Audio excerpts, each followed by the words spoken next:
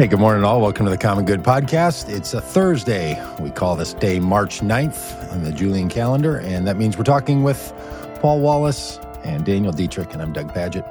Hey, Paul and Dan, I'm in Minneapolis, and turns out that the weather is telling us that as global change impacts the climate, where I live is getting warmer in the winter. So, it's 36 today. Could have been 32 just years ago. As a kid, this was 32. Now it's 36 because that's what science tells you, is that the warmings are happening in different places all around the country. So winter is warming faster, and I live in a place where winter is warming even faster than other winter warmings. So wow, you live in the dark zone up there.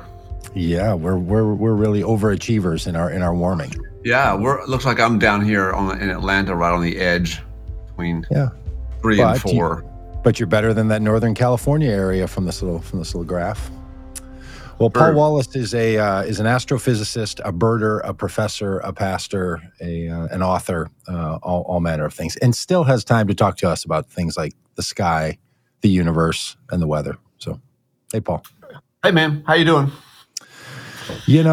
All right. All right. There's mixed news when it comes to the universe today, which we'll get to. So we'll have to wait and talk about how this whole universe is going, apparently, because not only can human beings figure out how to, make life difficult for ourselves and one another, the universe is actively doing that same thing, and yet it's wonderful and beautiful and stunning for now.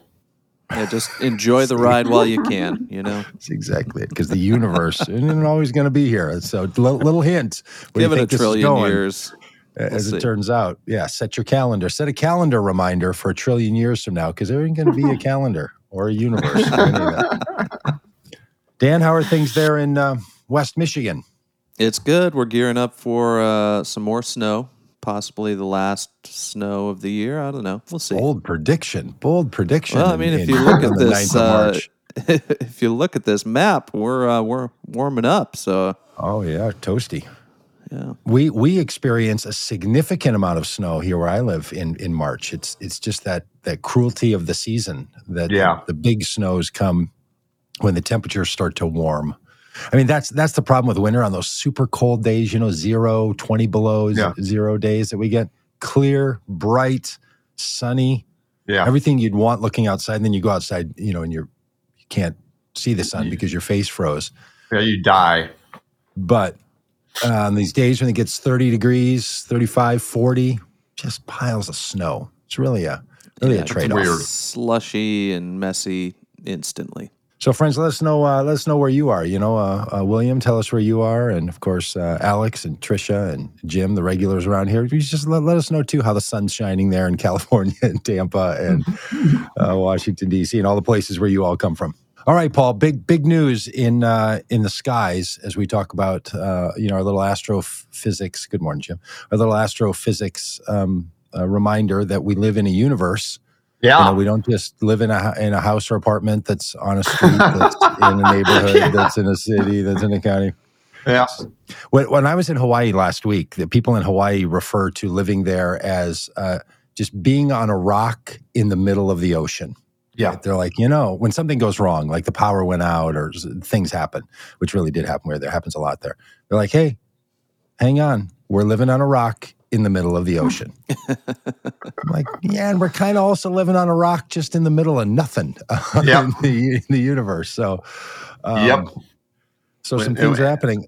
When you wrap your head around that, it's a little freaky. Yeah.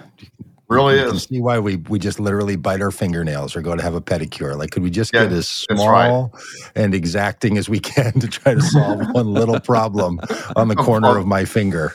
Because the rest of it is a pretty big set of conditions.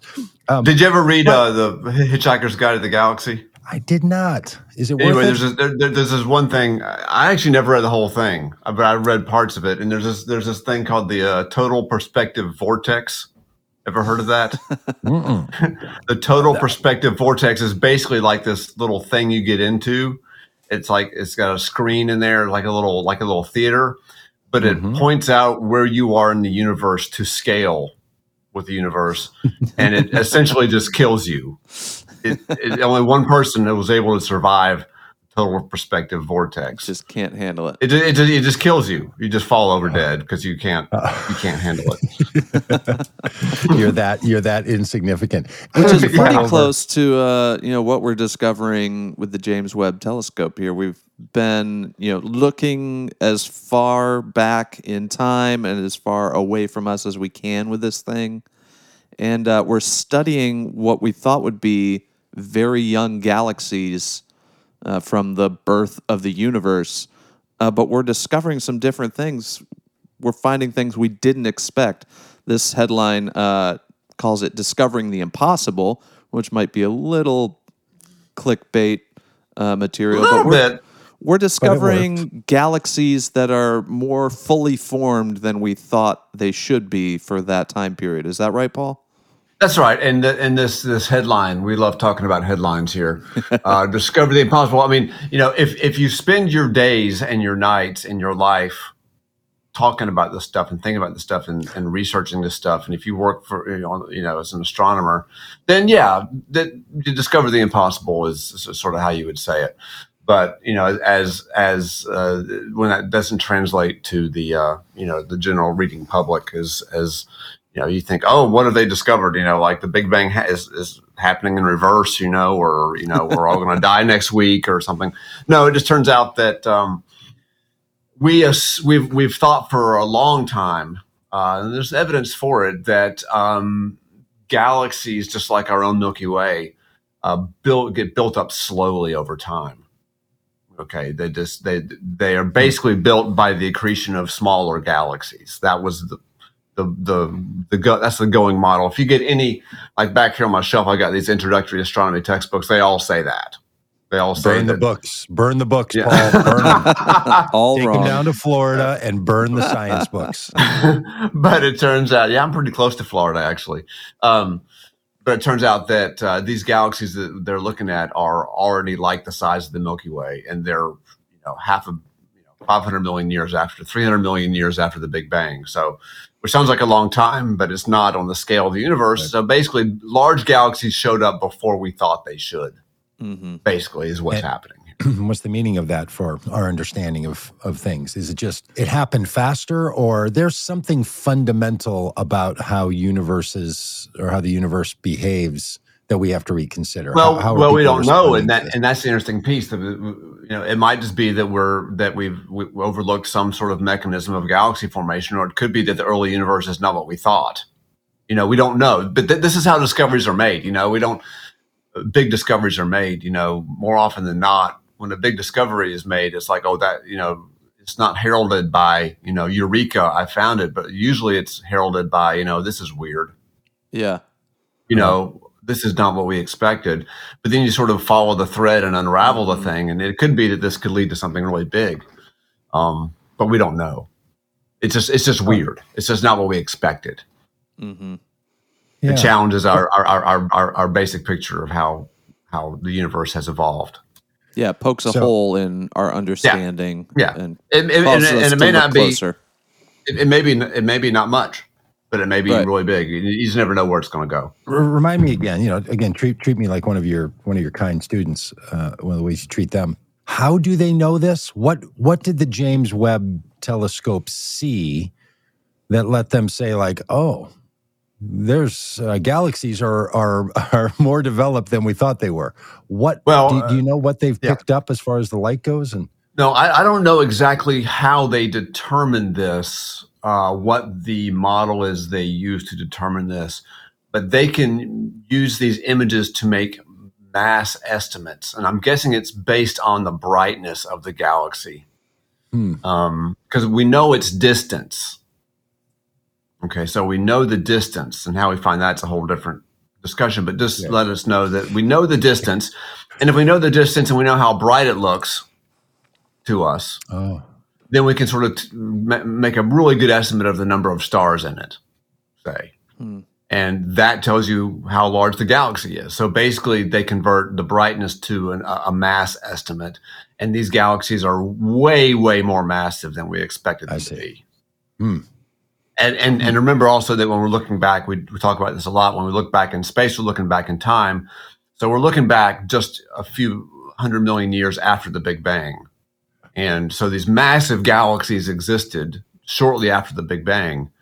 But by our model of galaxy formation, they shouldn't have had time to build that size yet. Yeah. Right. You know what I'm saying? We thought this process took 5 billion years or something to build up to a galaxy that size. So these are just really, 5 billion is probably not right, more like a billion, but still it's a long time. And these galaxies are way bigger than we thought they would be, way earlier than we thought they would be. Mm-hmm. Basically. So something funny's going on. Something unexpected. Either basically, something's causing them to grow faster, develop faster, like congeal faster, like all this. Yeah. So we just don't know what that is. Yeah. And it really is a surprise because it really has been a pretty, like I said, all these textbooks, introductory textbooks. I mean, for as long as I've been teaching, have been basically saying the same thing. Mm-hmm. That they build up slowly over time. But these, all it requires is one counterexample to sort of make you question your idea. Yeah. And we have found several of them with Webb. So, and that's what's great about science. Like you find something new and you make adjustments to that. Like growing up, all my dinosaur books, no feathers. There's no feathers involved. Now they're like, hey, we think these things had feathers, like most of them. So it's changing how we understand that. And there's a process for it. Like this discovery will lead to more investigation and peer-reviewed, papers and that sort of thing before we just start burning the textbooks. But but we make adjustments and do the best we can with the information we have. Yeah, that's sort of one of the hallmarks of science, and it's kind of on one hand, it's quite insistent that these theories have been tested and are reliable, but on the other hand, it always has to remain open to revision always. Yep. And if it doesn't, then it ceases to be science. It ceases to be the thing itself. It becomes something. It becomes dogmatism, or it becomes religion, right? Mm-hmm. Yeah, and I know we've talked about this a lot, and part of the reason I like having you on the podcast to talk about these things is it does remind us that sometimes the way in popular culture we use terms like facts and information and misinformation, and then say like believe science, it can create an impression that science is inarguable and other things are kind of matters of, perspective and opinion. Yeah. And that I get why we do it, because there's so much science denying and so much information chicanery going on, and has been from the very beginning. Like you're reminded in the Christian tradition and the Jewish traditions, us, the three of us coming from the Christian tradition, that the beginning of the story in Genesis has this this tale of the human development into the nation of Israel. And it starts out with, Adam and Eve, and God, giving some commands about the behavior in a forest to a couple of naked vegetarians.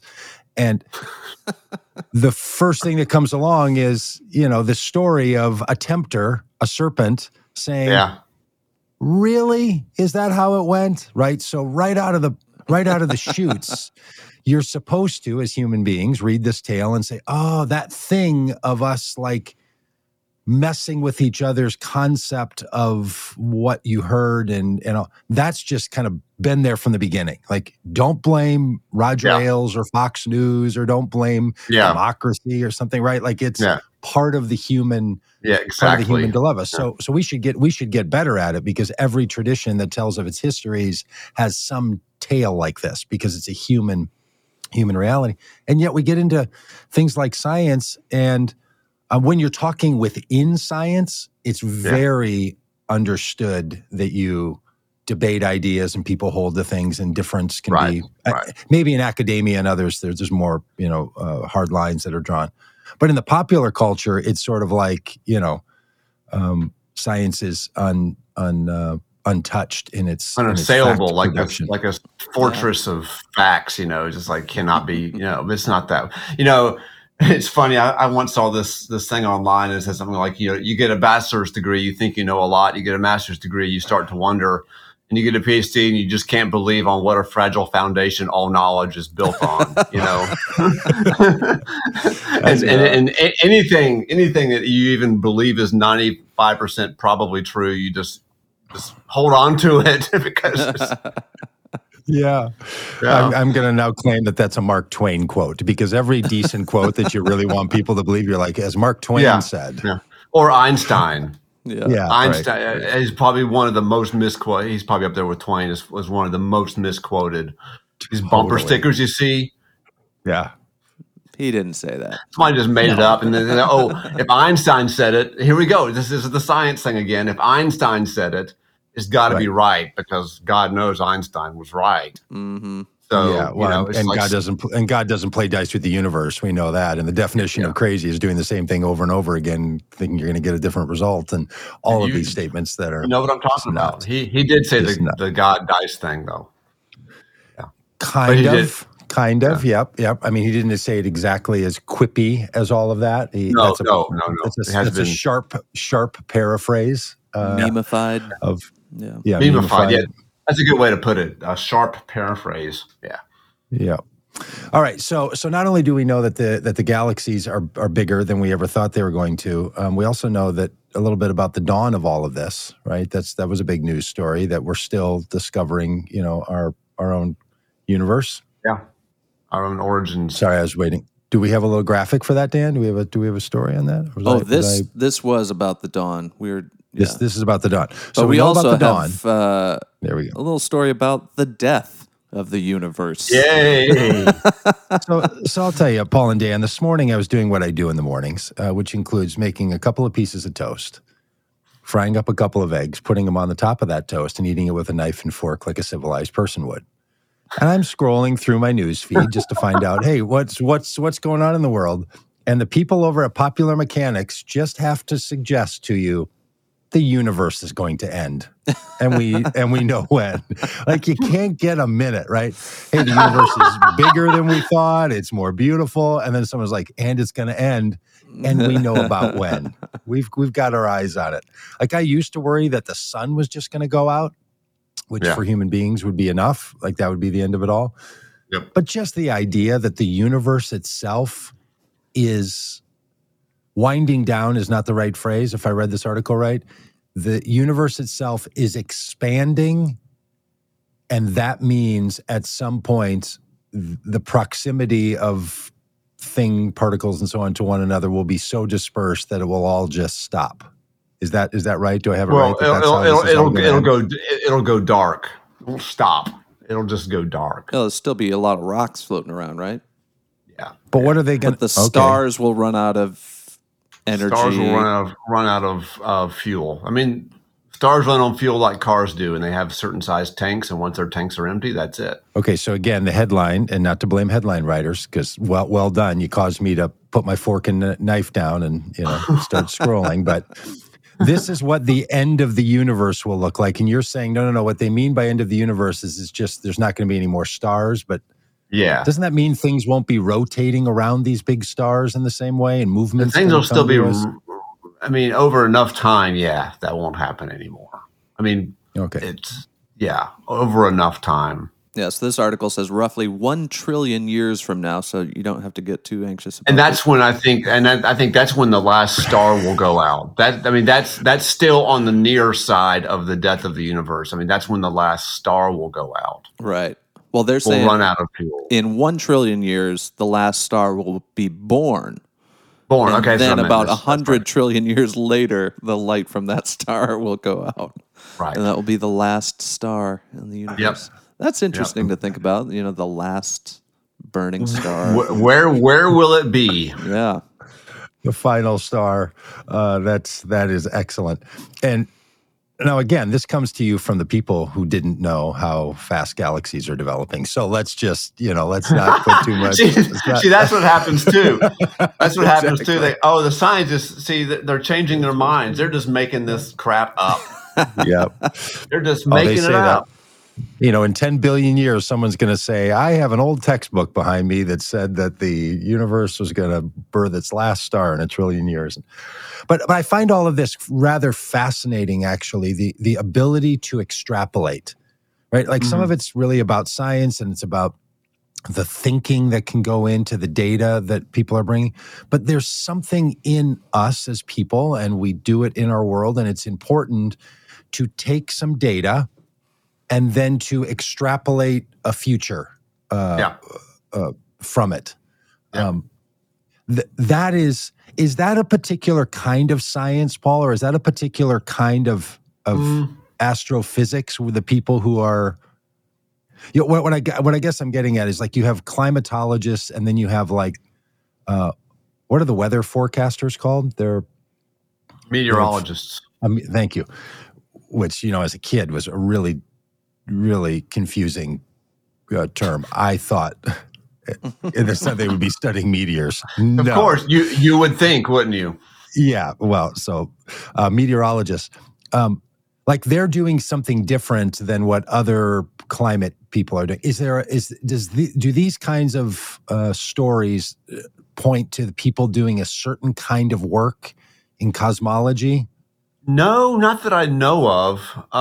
There's no term for, in other words, I mean, there's cosmologists, but there's no like term that I know of that describes cosmologists who talk about like the earliest times of the universe versus those who talk about the far future of the universe.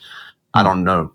I think there's cosmologists. See, according to a cosmologist, it says that's not not cosmetologist, by the way, although they come from the same word. Not at all. Hey, it's interesting that cosmologists make people want to go to a cosmetologist. Like the world is so big, maybe I could just go have them work on my fingernails for today. Yeah. Like, I guess that's not an anesthesiologist, but what's an anesthetist? Is that the anesthetist? Yes. But anyway, no. There's no term I know for that particular study. No. Because what's interesting to me about this is that in many fields, especially fields that deal with ideas, you have, sometimes they're designated with difference, but sometimes they're not named. People in whatever field you're in who think a lot about the past, people who think a lot about the current situation, the present, and people who think a lot about the future, right? It's just true in so many fields of work. You sort of have historians and you have current conditions people, and then you have people that are like, and what's going to happen. Yeah, futurists. I mean, there's a word for that, futurists. Yeah. Futurists. And in fact, I was listening to a TED talk from a futurist, and this person said, okay, I'm a futurist, and the first thing you need to know about futurists is we don't predict the future. They said what we do is we describe the current conditions and we say that set of conditions makes this more likely or that more likely. But so it was an interesting way that people play. That's interesting because that is interesting because that's basically what's happening with this article here. We're looking at the current set of conditions and what we know and saying, well, based on what we know, this is one really possible. This is we think is a likely scenario. That's basically what's happening here. And I think that kind of is reminiscent of how we are as people, individuals and different kinds of people. Some are more past focused. I have friends and people in our family who, man, they can describe things that we did or things that happened with a level of clarity and memory that I can't do of my current situation. I can't describe what's behind me right now if I'm not looking at my own image, right? Like I don't remember what's sitting on the shelf behind me, but they can describe where we were and what people ate and what someone said. Yeah. Like they remember the past in a way that's so precise. And some people can immediately get to the future, either with very positive feelings. Some people it's more anxiety filled, whatever. Yeah. No matter what response someone has to the past or the current situation or the future, there's an orientation there. And I wonder if sometimes these articles, the people writing them recognize this, right? Like a lot of cosmology has been about the past. Sure. How did we get here? Big Bang, where did it come from? Origins. Yeah, we have data for that, which is nice. And the previous story was like that, right? Like, hey, turns out things are different than we thought. And then every once in a while, an article comes around that's like, well, here's what's going to happen in the future. And here's what this has to do with right now. And I just find that to be a helpful reminder that people approach the world really differently at that fundamental level. Like what is the prime human experience? What direction are we looking in? Like back or future or all around or whatever. Yeah. Yeah, I know people in my family also who are not just can they remember the past, but they almost live there. Like they really just like their mind is just full of memories all the time, and that may happen the older you get. I'm thinking about people who are octogenarians, who really are emotionally in touch with the past, not just mentally, but emotionally in touch with the past. That's a curious. Now I'm thinking about it's a curious little survey to take. I wonder if people in the chat will tell us if they think of themselves as leaning one direction or the other. Like I clearly am in a present and future oriented person. I think history is super interesting to me. I love it as it relates to what's happening right now. Like I make these parallels to now like immediately. Yeah. The value of thinking about the past is what does that have to do with right here and right now? And other people, are like, no, don't try to do that. Don't look at the past through the lens of the current, this kind of thing. Anyway, I find it is kind of fascinating to look at this article and look at the far future. I mean, it does force you to ask questions. I mean, it's remote. It's, a trillion years. What even is a trillion? Oh my God, I can't even get my head around 1,000, but still just the principle of it, the fact of it, that no matter how we slice it, I think maybe the universe won't pan out just like the way this article says. Yeah. But I don't think it's going to be much happy. It's not like there's a happy ending here. As far as the universe, I mean, it's really kind of going one way. And it's getting colder, basically, and getting more darker. You know what I'm saying? That's just what's happening. And so it makes you pause and think, well, hey, what is this about? It really does. Is that in the category of, look, we have a high level of confidence that there's not going to be a textbook in the future that says something different about that? Like this expanding universe, that is in the category of super settled, or is it in the category of what I feel is when you say super settled, it means like 99.5% confidence level. Super settled is that it's not going to be hospitable to life. Life is at least on this planet and on other planets too. Eventually, these stars will, as a matter of fact, run out of fuel. This is there's no alternate source of energy. It's like once they do have finite reserves. Got it. And those reserves will exhaust themselves eventually. It will happen. It's like driving your car down the interstate. It might not happen today, but or the next 30 minutes, but your car will run out of gas. Yeah. And Paul, where are people at?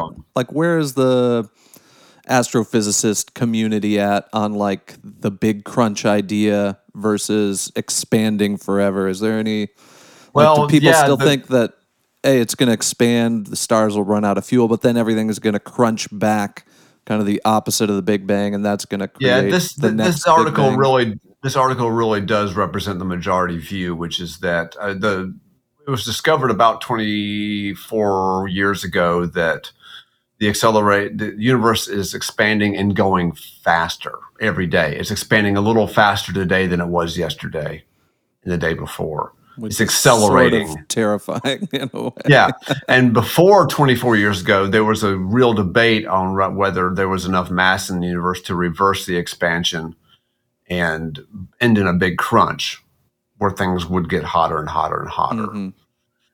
Mm-hmm. But it looks like there's no return to, that hot, dense state, that it is actually going to end up getting colder and darker.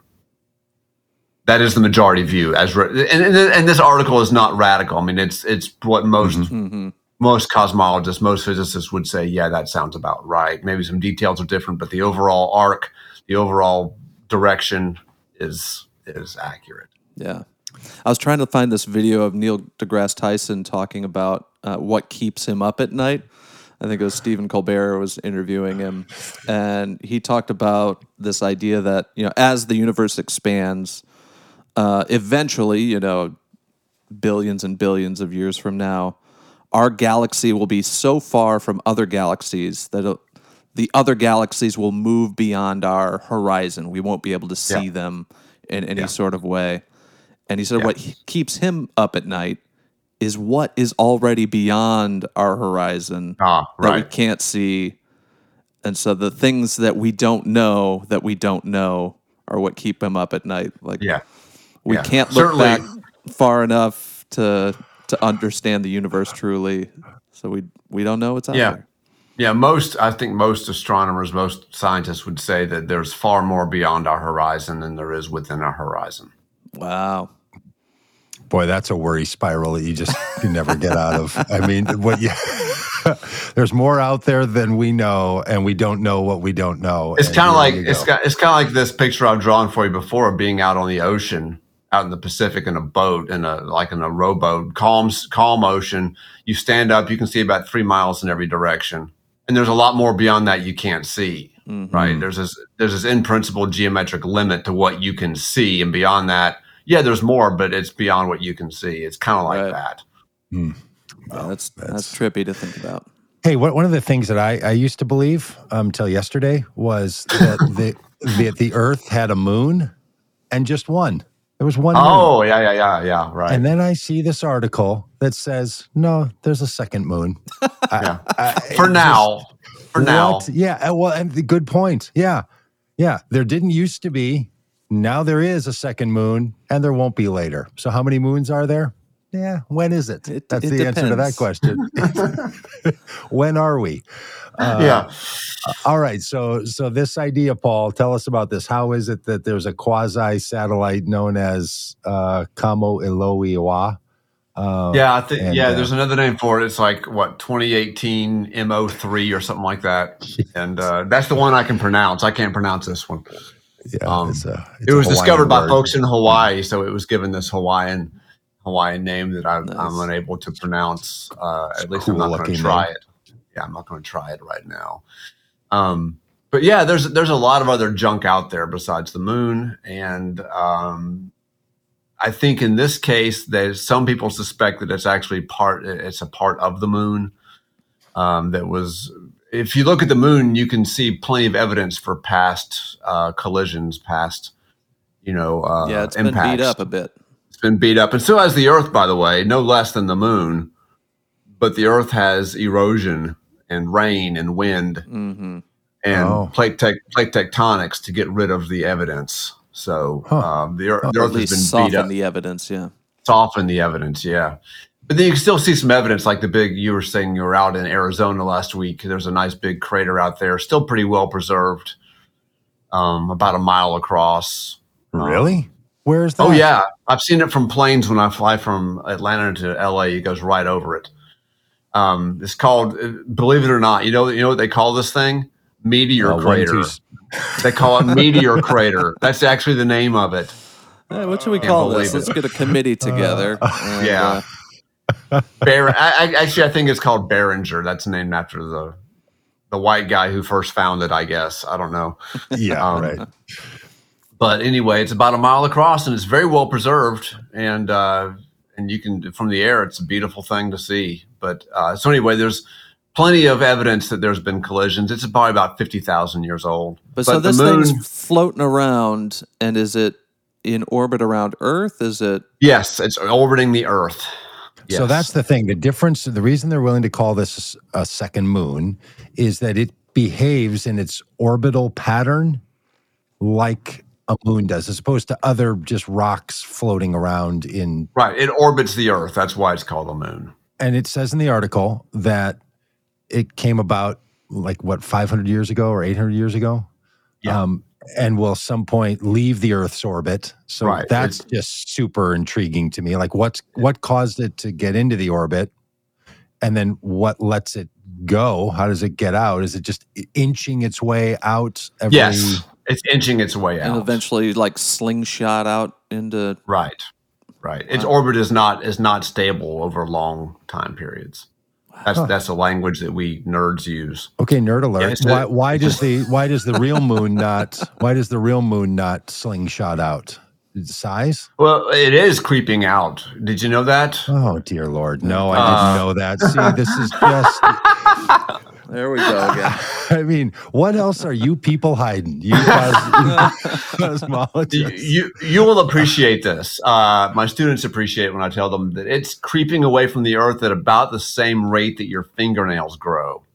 Back to this fingernail thing. Okay. Yeah. So a couple centimeters per year, it gets further from the Earth. Paul, we've been talking for 8 years about things and the moon, and I just got to say, I don't think this ever came up that we're slowly losing our grasp on the moon. Yeah, we are. And it also happens to be about the same rate that plate tectonics, that the continents drift. Maybe that the fingernail thing came up in that context. Okay. Because the continental plates drifted about the same, on the average at about the same rate, a couple centimeters per year. Well, I should say, maybe you've expressed this before, and I just buried it away like I do all bad news that I don't want to believe. So that's absolutely possible. Yeah. Okay, so it's spiraling out slowly. What do we know about this little second moon? Like, are we going to land somebody there? Is it big enough for that? It's I can't remember how large it is, but it's essentially just a large rock. It's not anything like the size of the moon. It's just a small fragment. But small, like in space, is it like the size of a city? Is it size of a truck? See, that's what I can't remember, and I wish I had the information here with me. I don't know how large it is, but I'm guessing here's my guess.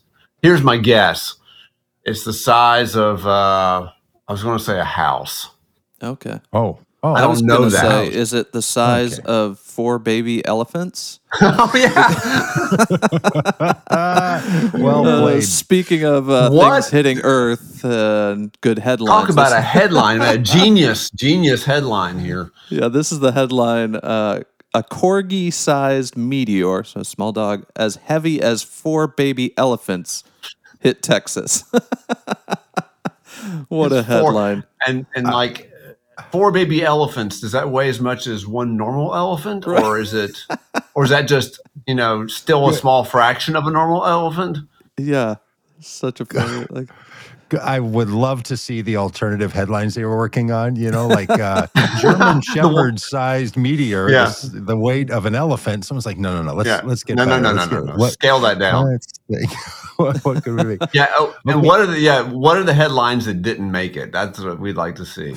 Headlines that didn't make it. But so this is kind of fun though. This very heavy totally but fun. Small rock hit Texas, and I'm surprised that a corgi. That's the size of my monitor, right?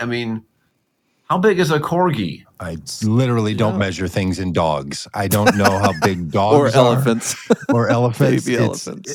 It's like is there some measurement that's a horse? Something to do with a horse? Like I don't horsepower? have any idea. Yeah, there we go. Horsepower. I don't have any idea how big a corgi is. What? To me, a corgi is a small, squat dog, right? Yeah, like it's bigger than a Chihuahua, right? Like the one the Queen has. The Queen has corgis. Or had corgis, right? That was she had pet corgis. Yeah. And so this is the size of my monitor, basically. Okay. I don't know. A small little heavy thing comes whipping into McAllen, Texas. Yeah. We did a bike ride across the United States of America along the U.S. border and the coast, and we rode from San Diego down to McAllen, Texas as a part of our ride. Right along there. We stopped right in Mission where it notes here. There were a lot of things I worried about on that ride. Cars, the weather, the plight of migrants trying to get into the country, are a lot of worries. Being struck by a corgi-sized meteor was really not one of them.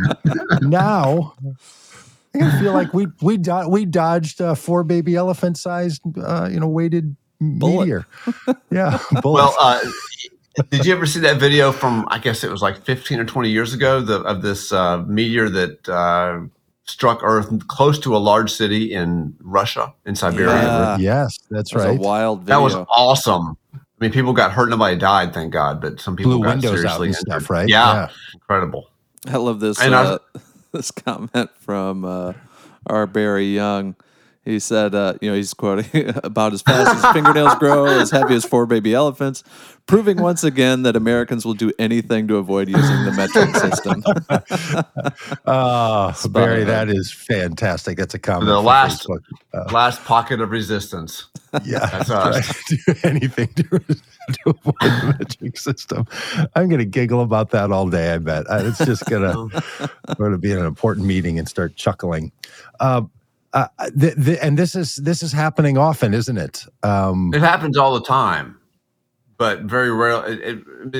Relatively little of the Earth is actually covered with like dense populations of people. Oh no, Paul! I heard that you couldn't shoot down a spy balloon without it probably landing on someone's house. Yeah, I mean, there's the country's full. It's just totally full, impossible. You shoot that thing down over Montana, it's going to land on a house. It's going to land on a house. Ridiculous. On an actual house. Yes. To people who know the scale of the Earth, the country, most of it is, as you say, void of people. It's not empty. There's lots of living creatures there, but it's void of people. Like everywhere, the country's void of people except a few places, a few little spots. When a corgi-sized meteor falls anywhere near a town, you're going to hear it because it makes quite the sonic boom is very impressive, and that's what people are hearing, and that's what knocked out Windows in Russia was the so-called sonic boom. These things are moving far faster than sound. Wow! So you can get this nice. And this is one that they didn't see coming. This wasn't big enough to be paying attention to. This didn't get named after someone or catch the imagination of school children. This is just... That's right. Any cults started over this one? Or Probably, almost certainly. Yes, out there in Texas. There's mission cult that just formed over the messages being sent from the... So do you think, and does the article say, because I only saw the headline here for this conversation, is the meteor still intact? Like, do they have it? Is there a corgi-sized meteor in their hands? No. I need to read these articles more closely too, because I don't know. I don't know what they're basing this on other than the the sound. I mean, I imagine they actually must have found an impact at some point to have some idea, of its size. Mm-hmm. There must have been some fragments. What happens to these very hard meteors that are made of space metal that come whipping in here and hit into the Earth? They explode. And there's little pieces of meteor a lot of times they tend to heat up and break up in the atmosphere. That's one thing that happens. So when they enter the atmosphere, they're one size, but then they typically break up into smaller fragments just because of the friction heats them up and shatters them basically as they move down towards the surface. By the time they hit the surface, there's probably several fragments. But what happens to those fragments? They explode when they hit the Earth's surface. No, a lot of times they actually remain intact. There was one that hit here in Claxton, Georgia, decades ago, and it destroyed a mailbox. Huh. That's a federal crime. And that's true. Who are they going to pin that one on? And then there was one that hit in Alabama that destroyed a woman's car. It destroyed her rear bumper, went right through her rear bumper. And she sold the car to a museum and made a lot of money on it. I was going to say, how do you report that to your insurance company? Like, hey, Allstate, I had an accident today. I got hit by a meteor. Definitely an act of God. Definitely an act of God. Isn't that what they call it? Actually, isn't that what they call it in like official language in insurance world? They call that an act of God. Isn't that right? I think so. Yeah. I think it's actually a term that's used for like stuff like that just nobody saw coming, that nobody could have possibly, Do the atheists then say like, no, you're paying this claim? I'm not going down some old. Yeah, they probably have an asterisk that said, some old God route here. Yeah. Oh, says, Dan, you found it. Yeah. So they did find. Well, they think they found a piece of the meteorite that entered the atmosphere over Texas. According to the American Meteor Society. So, I mean, the AMS. Okay, hang on a minute. There's an American Meteor Society. Let's get one of those people on here and talk meteors for an hour. Yeah, we should do that. Totally. We should do that. I mean, can you imagine how they're describing meteors if they're describing them with dog and elephant standards? What else are they doing over there? I wish they had some way to tell the scale of that thing. I mean, there needs to be a ruler or a Swiss Army knife or something in there to help us know. Kind of a rock there. I think it looks like a standard rock and standard rock. Standard rock size. Yeah. Okay, got it. Standard rock. It's rock size. You know, the size of a Shih Tzu. So NASA thinks the original meteor was about 2 feet wide and broke into pieces. Okay. And this is one of the pieces. I mean, just dumb luck for that thing to not land in the middle of a parade, right? Like it just could land anywhere. Or a mailbox, that could have taken a mailbox. Too bad. Yeah. Can you imagine you're walking up to your mailbox and you're about a foot away and your hand starts to reach toward the mailbox and it explodes with a meteor hitting.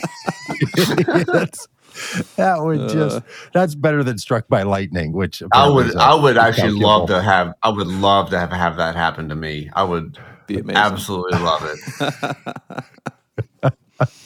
It's like just my luck. My mailbox was struck. There was a check in there that I really needed to cash, and it got hit by a meteor. But then you can sell your mailbox and make 4 times the amount on that check. Sell it to a museum. There you go.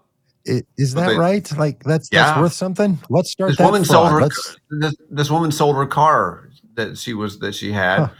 That had his back bumper destroyed by a meteorite, and she sold it to a museum and probably made 5 times what the car was worth.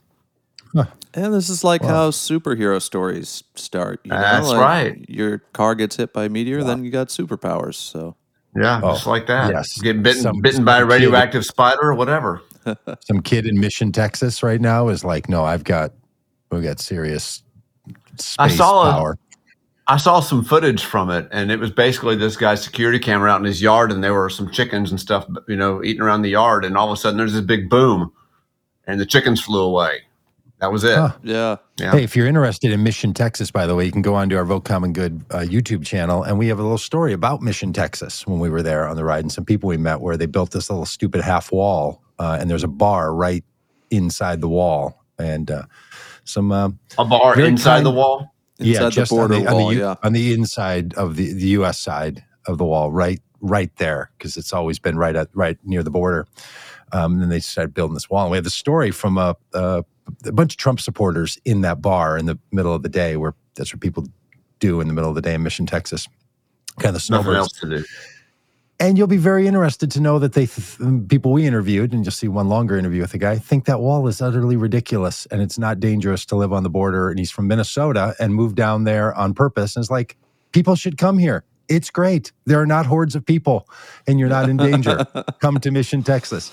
So Mission, Texas is a place dear to our hearts. And I didn't know they were being attacked by the universe. So wow. So that really is quite the town. It's it's really not quite the town. There's a meteor and there's a bar. And there's no hordes. No hordes. Good point. What there's not is hordes. Yeah, there's not waves and waves of people. There's great people who live on both sides of the border down there. They should open a bar on the other side too, and have 2 back-to-back bars. That'd be fun. And then with a window where you could, or even have an open door where you can just talk to people across the border. Mm-hmm. That'd be awesome. Right, you could order a Tecate Light in the one place, and you could order a Bud Light in the other, and you could move them back and forth between the American beers. Have a toast, across the border. Sounds great. Or let's just, stop being silly about building walls. All right, Paul. Anything else we need to talk about in? Gosh, I don't think so. Cosmetology world? Anything about this? I think that whole end of the universe thing, I think once you get done with that, there's not a whole lot to say. Why talk about anything? Meaningless. We're done here. All of the universe as we know. All is vanity. All is vanity. Yeah. No, it's very Ecclesiastes. It's very, very Ecclesiastes, this story here. Life is but a breath. Yeah. Yeah. A vapor. By the way, I listened to some other podcasts in addition to this one, which of course I re-listened to a couple times during the week just to enjoy it, and hope you all will do the same and share it with your friends. But I listened to some other ones, and I heard one yesterday that's called Hidden Brain. I don't know if you know this podcast. It's put out by Public Radio, National Public Radio as well. But they have a really great one on how people shape and form their beliefs.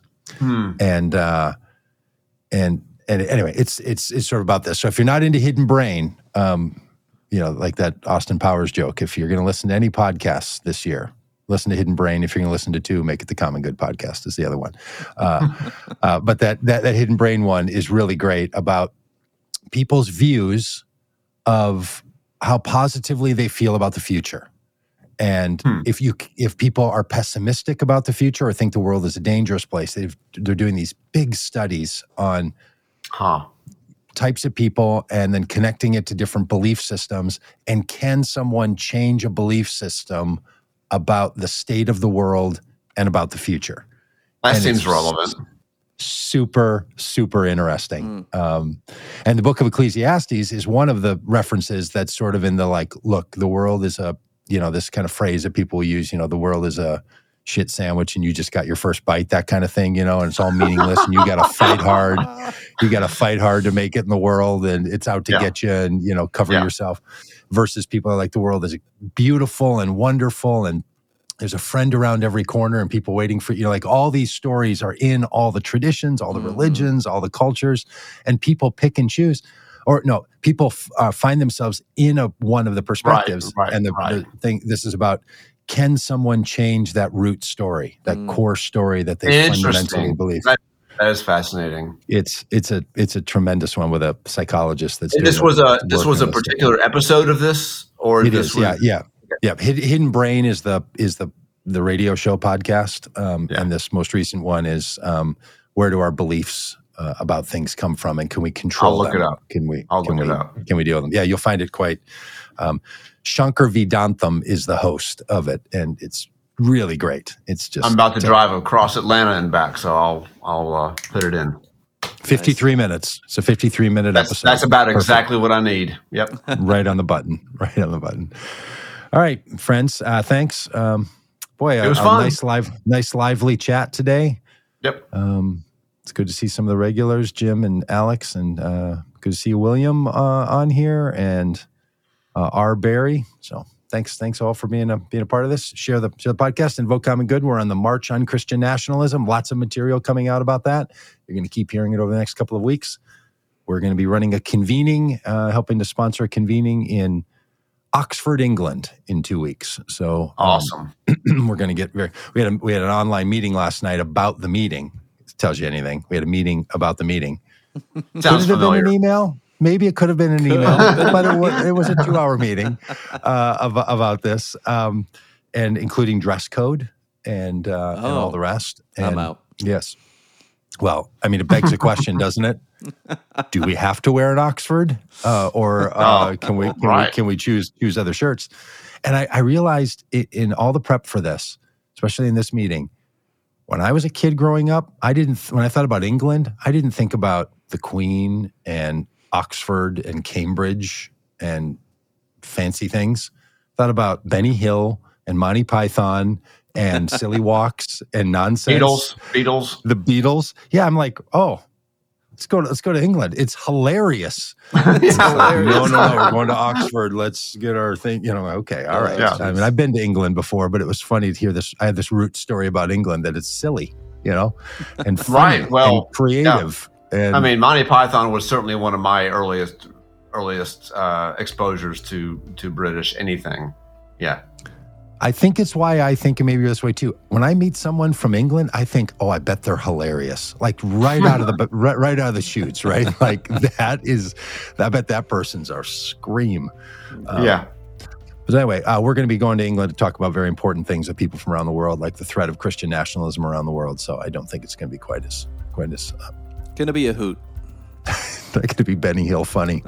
But all right, so a lot coming from us over the next couple of weeks. Thanks for being a part of all of this. Thanks for being on the podcast. If you want to listen to 2 podcasts, listen to our Confronting Christian Nationalism. Paul, we've put out a podcast.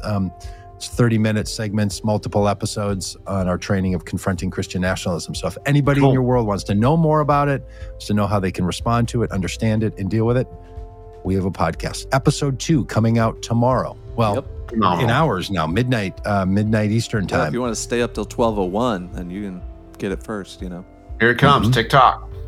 12:01 Eastern time. You can just download it and let the subtle drones of Christian nationalism put you to sleep tonight. It'll drive out that fear that the universe is going to stop. Yeah, right. Or what's beyond the horizon that we don't know. That's right. It's probably meteors. Okay. Is that good? Yep. That's good. We're done. Okay. Thanks, everybody.